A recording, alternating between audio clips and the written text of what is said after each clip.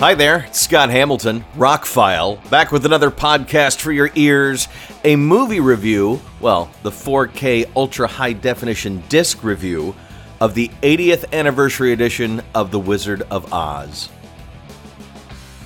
Really don't have to go into details about the movie.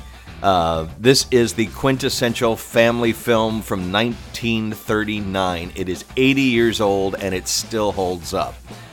And this new 4K version looks amazing. Matter of fact, Warner Brothers has been knocking the 4K classic movies out of the park since last year.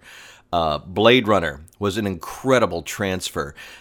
2001: A Space Odyssey looks fantastic.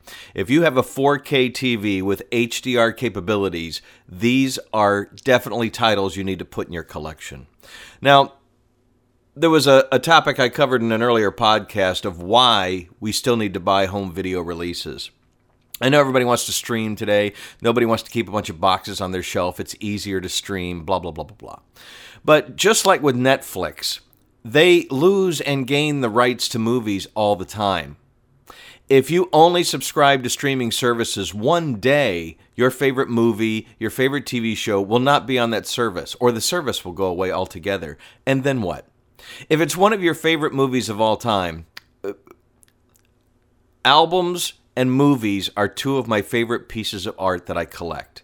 I want to be able to walk into my collection, pull a disc out, and listen to it or watch it whenever I want. I don't want to have to see, oh, is it on Netflix this month? Oh, is it on Vudu? Oh, is my digital copy still good? I don't want those kind of questions. I just want to be able to listen to Dark Side of the Moon. I just want to be able to pull out Wizard of Oz and enjoy it when I want to.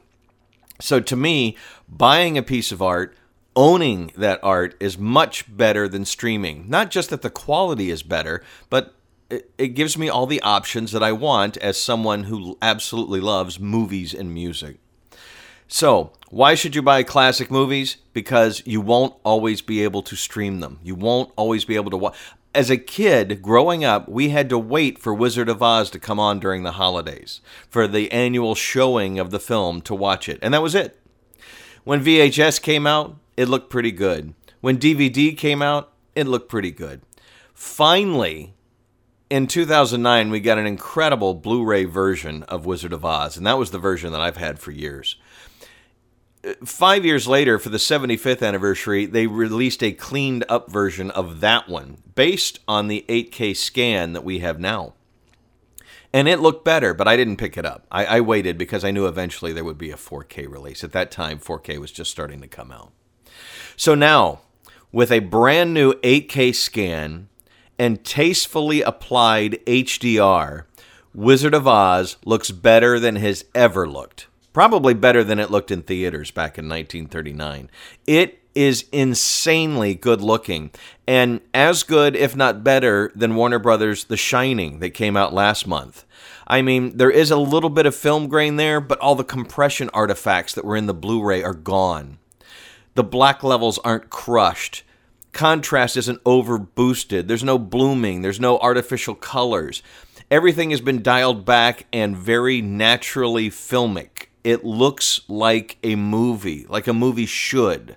Shot at 24 frames per second. A little bit of grain, but it looks stellar. The HDR makes the colors pop. What really knocked me out was some of the dark scenes. Those have always been plagued by a little bit of crush, a little bit of artifacts in the corners and things like that. Looks fantastic. They did recycle the surround sound mix. Still sounds great. It would be nice if they had included the original mono. They didn't on The Shining either.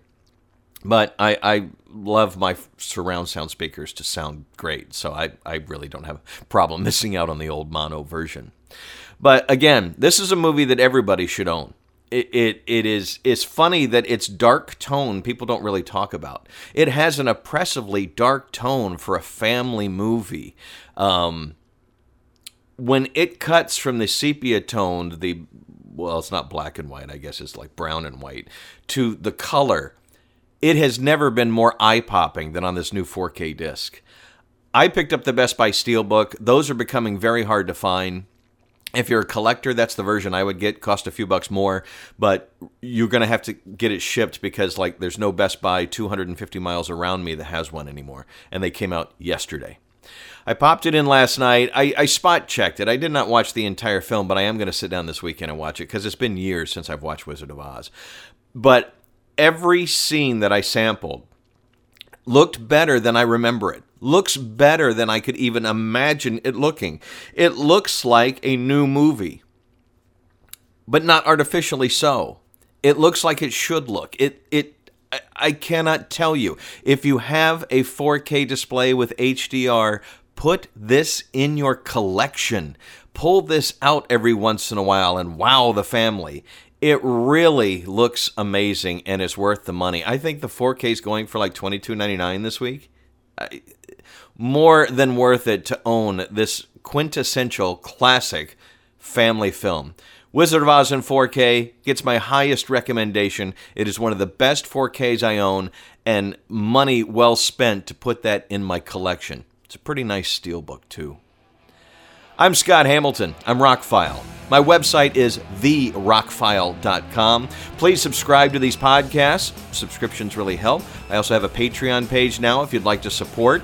Sharing is caring. Let everybody know that, hey, Rockfile's podcasting now. As a longtime radio guy, I'm having a lot of fun with this, just being able to, tell you what I think about things, especially that I've always been a massive collector of movies and music, so get ready. There's more reviews coming up. I'll have a few more today, actually, so hang close, stay tuned, and thank you for listening.